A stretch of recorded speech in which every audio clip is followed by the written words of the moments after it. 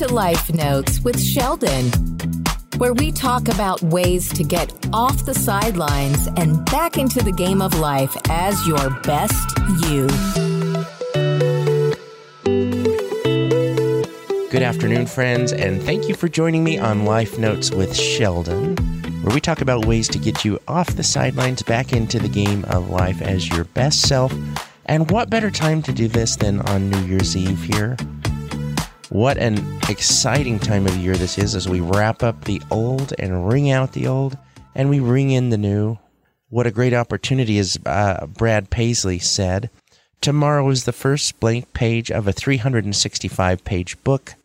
Write a good one. And friends, tomorrow you're going to have that first blank page of a 365-page book. What do you want to write in it? What do you want to fill the pages with? What chapters do you want to have? What tragedy will be in there? What sadness? What hope? What joy? What opportunity? What accomplishment? And it's very important that we take some time to consider that as we begin. You wouldn't just start writing a book, generally just start writing. You generally have an idea of what you wanted to write about and why, and get some main ideas and some headings and do some web diagrams possibly about capturing your ideas. And as we write a book, it's so important that we ask ourselves, what is our why? Why are we writing the book in the first place? Why have we gone through the effort to sit down and find that concentration and meditative state necessary to write and to compose? And as we write this wonderful book ahead of us, it's great to ask ourselves, what is our why? Why are we writing? And what do we want it to be and why? Another quote I want to share with you is, "The new year stands before us like a chapter in a book waiting to be written," by Melanie Beattie, author of the wonderful works on codependency, and her research in that has been incredible for the field of psychology. I recommend her books. If you or someone you love struggles with codependency and may not even know it. A lot of these quotes that I found on New Year's kind of center around a book. For example, we will open the book. Its pages are blank. We are going to put words on them ourselves.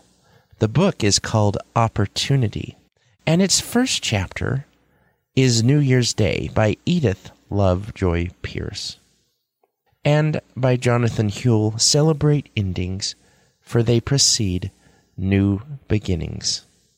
Celebrate endings, for they precede new beginnings. And one more, because I just can't resist, by Bill Watterson.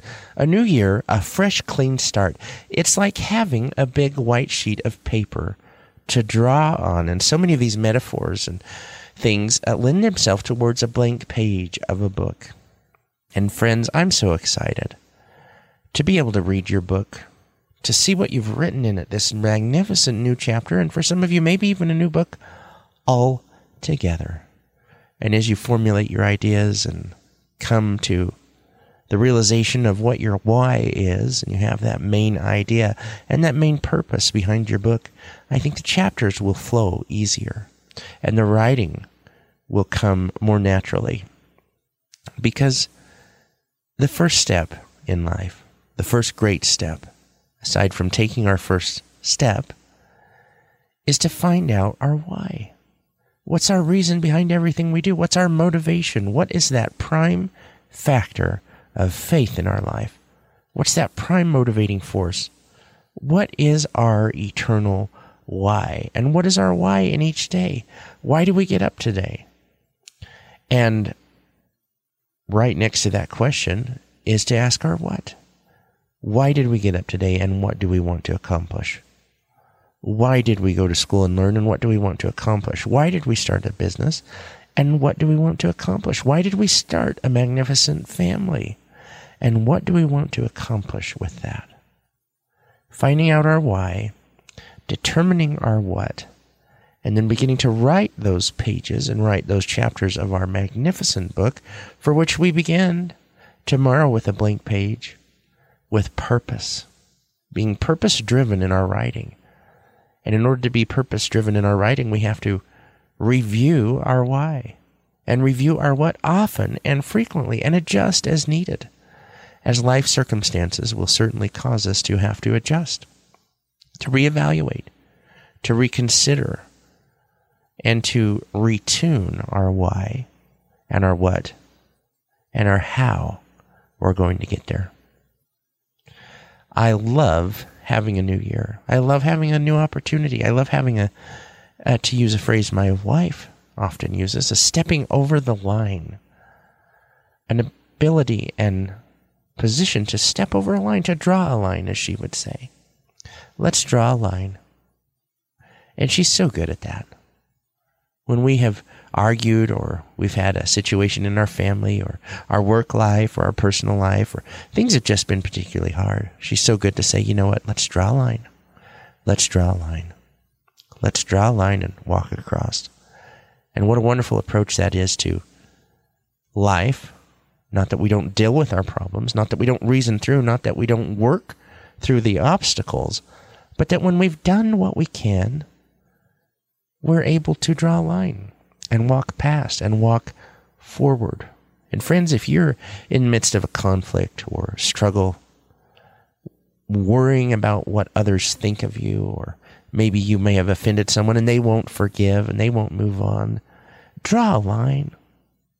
Draw a line and you step over that line and you go forward. If you're caught in some kind of addiction or habit, or going to that hole that we all go to, my good friend Gene Manns calls that a shame hole, where we bury ourselves in shame and regret, and we dispel our light and we muffle it and we try and smother it because we feel shameful. And when we feel shameful, the natural tendency is to hide, to want to hide from humanity, to want to hide from our loved ones because we've hurt them, we've disappointed them. And so somehow we think that by hiding in a shame hole, in a darkened shame hole, we'll somehow keep our light away from them and from harming ourselves or others. And so we bury our light and our goodness and our talent in these shame holes, and we withhold from the world our magnificent capabilities, our magnificent ability to empathize and to grow and to share our light with others. We bury it in a shame hole if we allow ourselves to. So where is your shame hole? Where's that awful place you go to wallow in self-pity? Where's that place you go to vegetate in woe? Where's that place that you go to punish yourself when you feel like you deserve nothing more? And friends, knock down the door on that place. Put a manhole cover on that that's hard to get through. Step out of that hole. You're going to step back into it, but don't go crawling back in and burying yourself in it. So many of us do that. Do you do that? I know I've done that. Friends, the key to getting out of a shame hole is the magnificent principle and concept of grace. Grace that has been given so freely to us by our Creator. Grace that you can give to yourself, that He's given to you, and you can give to yourself. So many of us are so graceful in giving to those around us. We're forgiving and we're patient with others. But with ourselves, we're cruel taskmasters, bestial in our demands. And some of us are just, quite frankly, psychotically cruel to ourselves. If we use some of the self-talk on others that we use in our own minds, telling ourselves how stupid we are, or how dumb we've done to make that mistake again, or how worthless we may be, or how we'll never amount up. Do you ever talk that way to yourself when you're frustrated? Do you ever have that awful voice shouting horrible things in your mind and your heart? Well, shut that voice up. Don't let it go any further. When it starts to rear its ugly head and open its ugly, awful mouth, make it be quiet. Make that a habit. Because, friends, we can't afford to write this amazing book in a shame hole. It will be a depressing and dark and awful book, and we won't even be able to write because we cannot see the light in those places. So crawl out, come out, and then go running away from it. Learn that lesson of how you get in there, and then learn that lesson of why it's a horrible place to be, and then learn those ways to get out and to stay out. Because, friends, a shame hole is a horrible place to be, and it's a horrible place to live, and it's a horrible place to drag others that we live. I've shared this poem, shared to me originally by my dear friend Jean Manns, and a wonderful counselor and human being. She shared this with me in a dark time in my life where I felt I was going around this track of life and I fell into this hole. I get right around the track where I'm doing so good and I'm running and I can see the finish line of the chapter, and darned if I don't fall into this hole. And it's a dark hole. It's hard to get out of. And why do I keep doing that? Why do I get on track and go, and then why do I end up in this hole? And she says, Sheldon, this reminds me of one of my favorite poems. Can I share it with you? And I said yes, and she had a framed, like wall-mounted one just down from her desk. I don't know if she meant to put it up or just had it there for remembrance, but she brought it, she lifted it up in her lap, and she said, I want you to read this. And I did. And friends, it was a pathway out of that shame hole. It was a pathway out of that dark place that I would go to bury myself when I didn't feel good enough, when I didn't feel worthy, when I didn't feel like my presence was worthy of the fine people around me because of my actions, my disappointments, my sins, my follies. And so I read this, and I want to read it to you today. It's a poem summing up life in 5 chapters, is how it's been described. And chapter 1 is, I walk down the street. There is a deep hole in the sidewalk. I fall in. I am lost. I am helpless. It isn't my fault. It takes forever to find a way out. Chapter 2. I walk down the same street. There is a deep hole in the sidewalk, and I pretend I don't see it. I fall in again. I can't believe I'm in the same place, but it isn't my fault. It still takes me a long time to get out. I walk down the same street. There is a deep hole in the sidewalk. I see it is there. I still fall in. It's a habit. My eyes are open. I know where I am. It is my fault. I get out immediately. Chapter 4. I walk down the same street. There is a deep hole in the sidewalk. I walk around it. And the glorious ending and triumphant chapter 5 is simply, I walk down another street. So to review those, walk down the street, there's a hole. Fall in, helpless. Walk down the street, there's a hole. Pretend I don't see it, fall in, helpless. Walk down the street, there's a deep hole. Fall in, it's a habit. Now my eyes are open to the why. I know where I am, and now we admit it is my fault.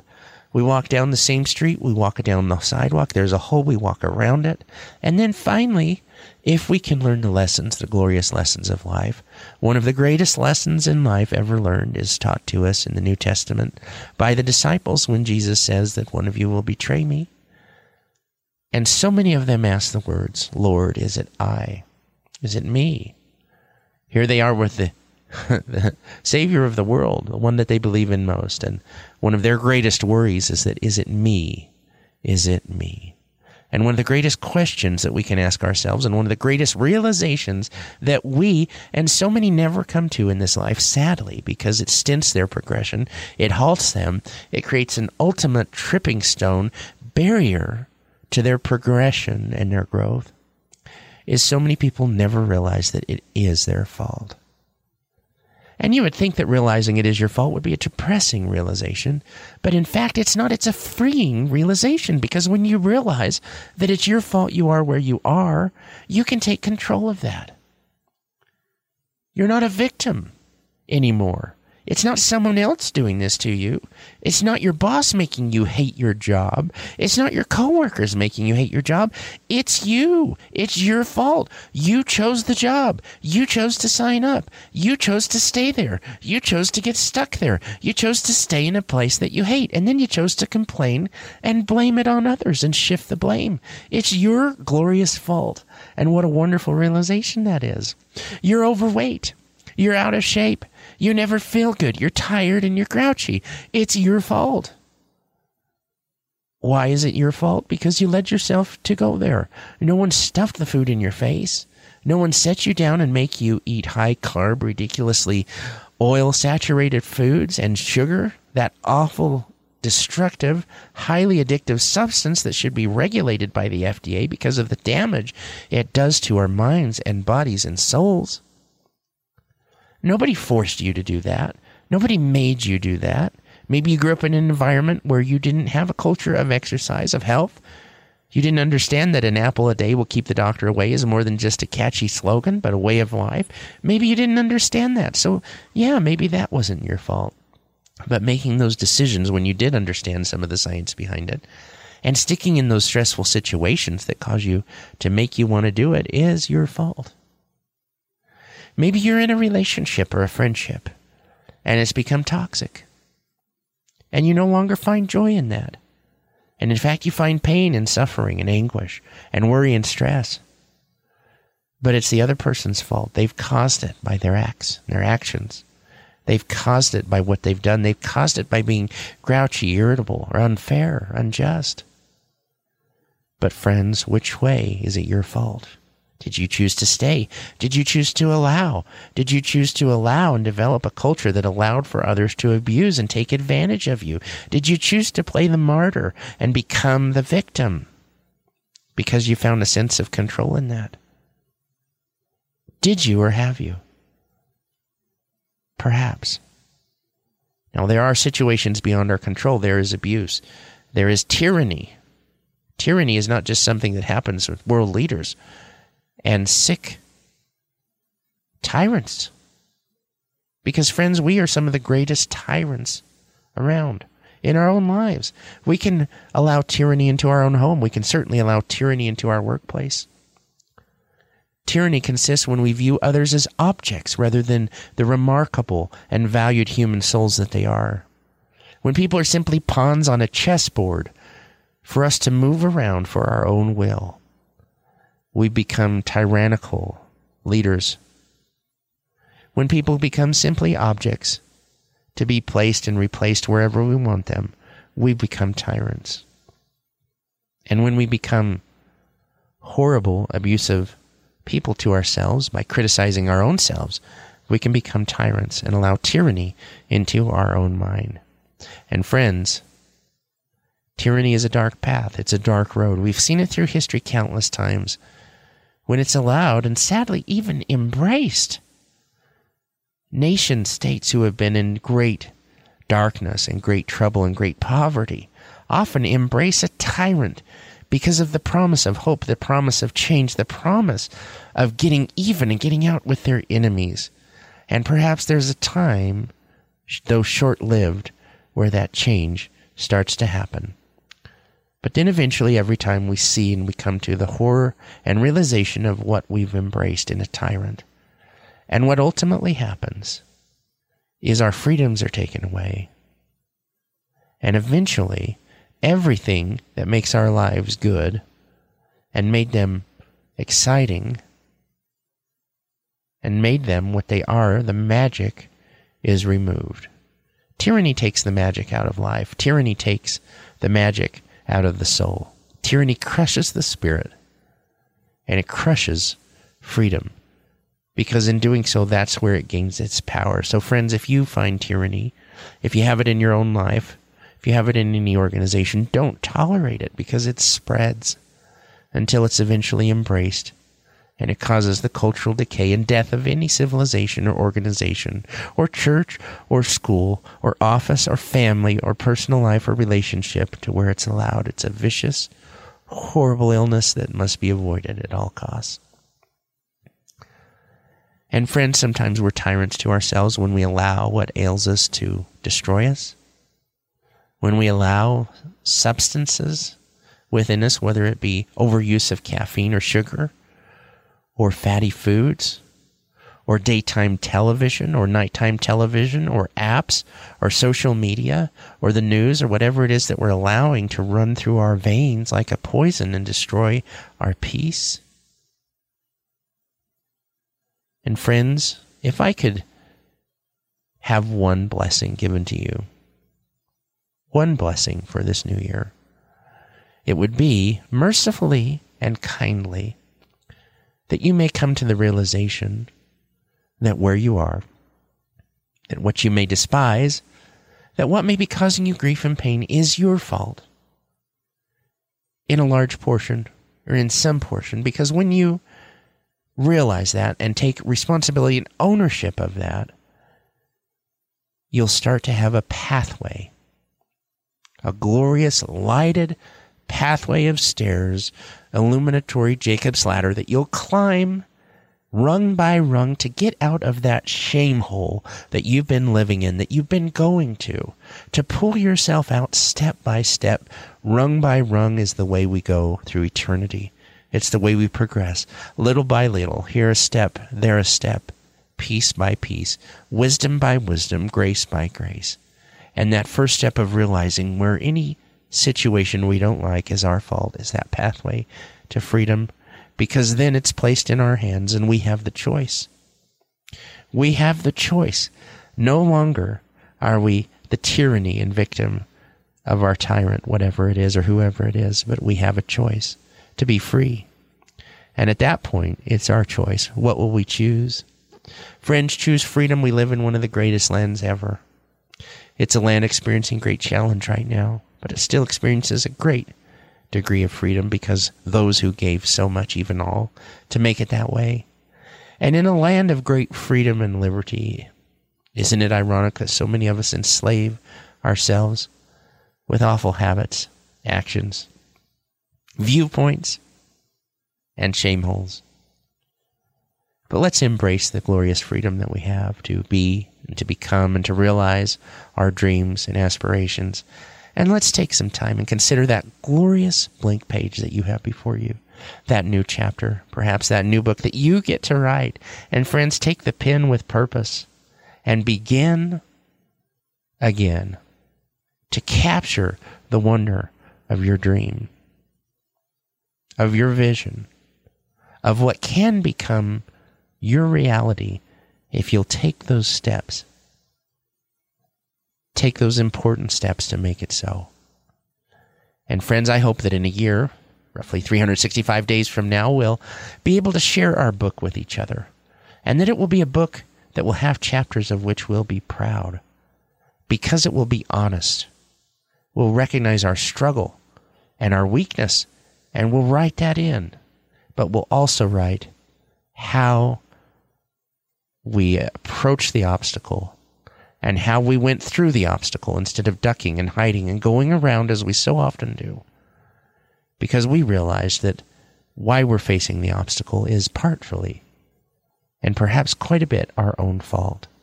And that gave us the freedom and the strength and the power and the realization to change and to finally go down another street. Friends, I hope you'll follow that wonderful counsel in the poem. Realize how it's your fault. Realize you've fallen in the hole. Stop denying that it's not a habit. Stop denying that it may be out of control, that you're stuck, and now it's a habit. But realize how you got there. Because only then can we realize how to get out. And then walk down another sidewalk so that you don't go anywhere near that old hole. I appreciate you. I love you. I know we can do this. Can't wait to read your book. Can't wait to see what it brings. Friends, have a happy new year. Have a peaceful new year. And give thanks for the many blessings that we have. You may not have time to give thanks for all because you wouldn't do anything else for a number of days. But give thanks for those things that you love and treasure, and then protect them and help others to do the same. And at all costs, protect your peace and have a peaceful new year.